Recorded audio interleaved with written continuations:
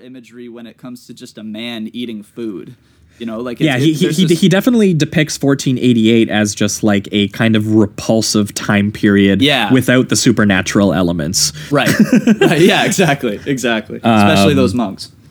Yeah. Well, and then obviously it leads into a lot of the idea of sort of like the monks and the religious authority, deciding, they were the people who would eventually burn the witches. And some of the reasons that they would burn the witches was just because, like they were made to feel horny by one of them. I got a boner. We got to burn that girl. Too hot. Yeah. But then he also throws in, like, obviously there's the grave robbing doctors who they do a brief aside where like they're going to do like an autopsy on a diseased body.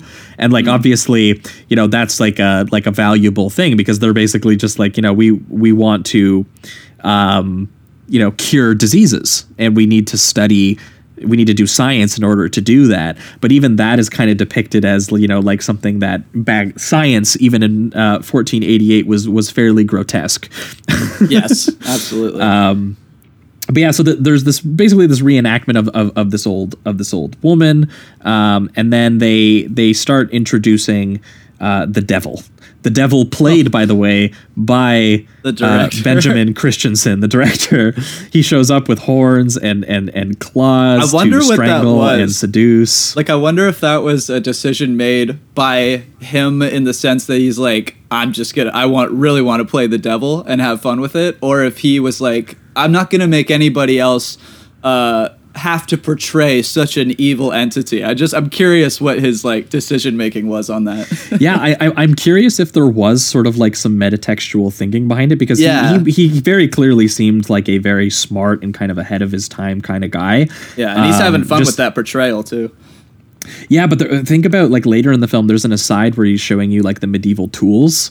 Right. And there's a part where he actually digresses to like show him using an old medieval tool that he found like on one of his actresses. And he like breaks the fourth wall to be like, I won't tell you what confessions I was able to get out of my actress. Yeah. You can just imagine them. It's a great joke, honestly. And I also what's kind of like it makes you cringe a little bit when you watch it is at one point he says that he asked her if he could go as far as he could until it like really hurt her. And you see the moment where he's like twisting the thumb screw torture device and there's she yells. Moment, yeah, she yells and flinches and then it cuts and then he makes that joke. And it's weird because I actually do really like the joke. I think it's very funny. But at the same time, you have to watch like one of his assistants or actresses kind of go through this sharp pain right before it. And it's and what he's definitely doing is combining the idea of like, look, a lot of these sort of like cultural like pieces of popular imagination and fantasy, like the original drawings that we see at the beginning of the film where people imagined what witches were. He's essentially indulging in that by making this film. Film is just a new technology, but I think that sequence is him admitting that, is him being like, and literally he does it with all the hell sequences where he is actually literally doing that. He might as well just be drawing paintings of hell and the witches and everything again with some of the sequences we get to in part 3, 4, and 5. Yeah. But like, I think that was a moment of him like on screen acknowledging, that his actress in the film world just became a witch to him. Right. Yeah, absolutely. So I'm definitely not opposed to a reading where like he chose to play the devil because maybe the director is the devil or the religious authority now, or he even eventually says like in the last part of the film, he brings it all the way to like how sort of like modern rich celebrities and doctors kind of are the people who have that kind of power nowadays. And he connects that idea all the way to like modern mental institutions and things like that. I think, which is also insane. I think it's also really smart too, because like we were saying, the first two parts or so, and part 2 has a bit of it as well. But the first part is kind of just that like that educational segment, and then number 2 has it a bit, but then it gets into the reenactment and the drama a little bit more. But then in part, I think 5 or 6, where it goes to this torture device thing, I think it's really interesting because he's already kind of established a character for the witch or witches. So when you start to go into the real education on the torture devices, you start to feel a little bit more for the witches as well, just because we're introduced to kind of like a character, and now we have to be introduced to the devices that are going to harm this character or kill this character. Oh yeah, he definitely weirdly enough, this movie is like a roller coaster experience. It really is just like going from documentary and essay to reenactment to I never knew what to expect next. Like it was endless.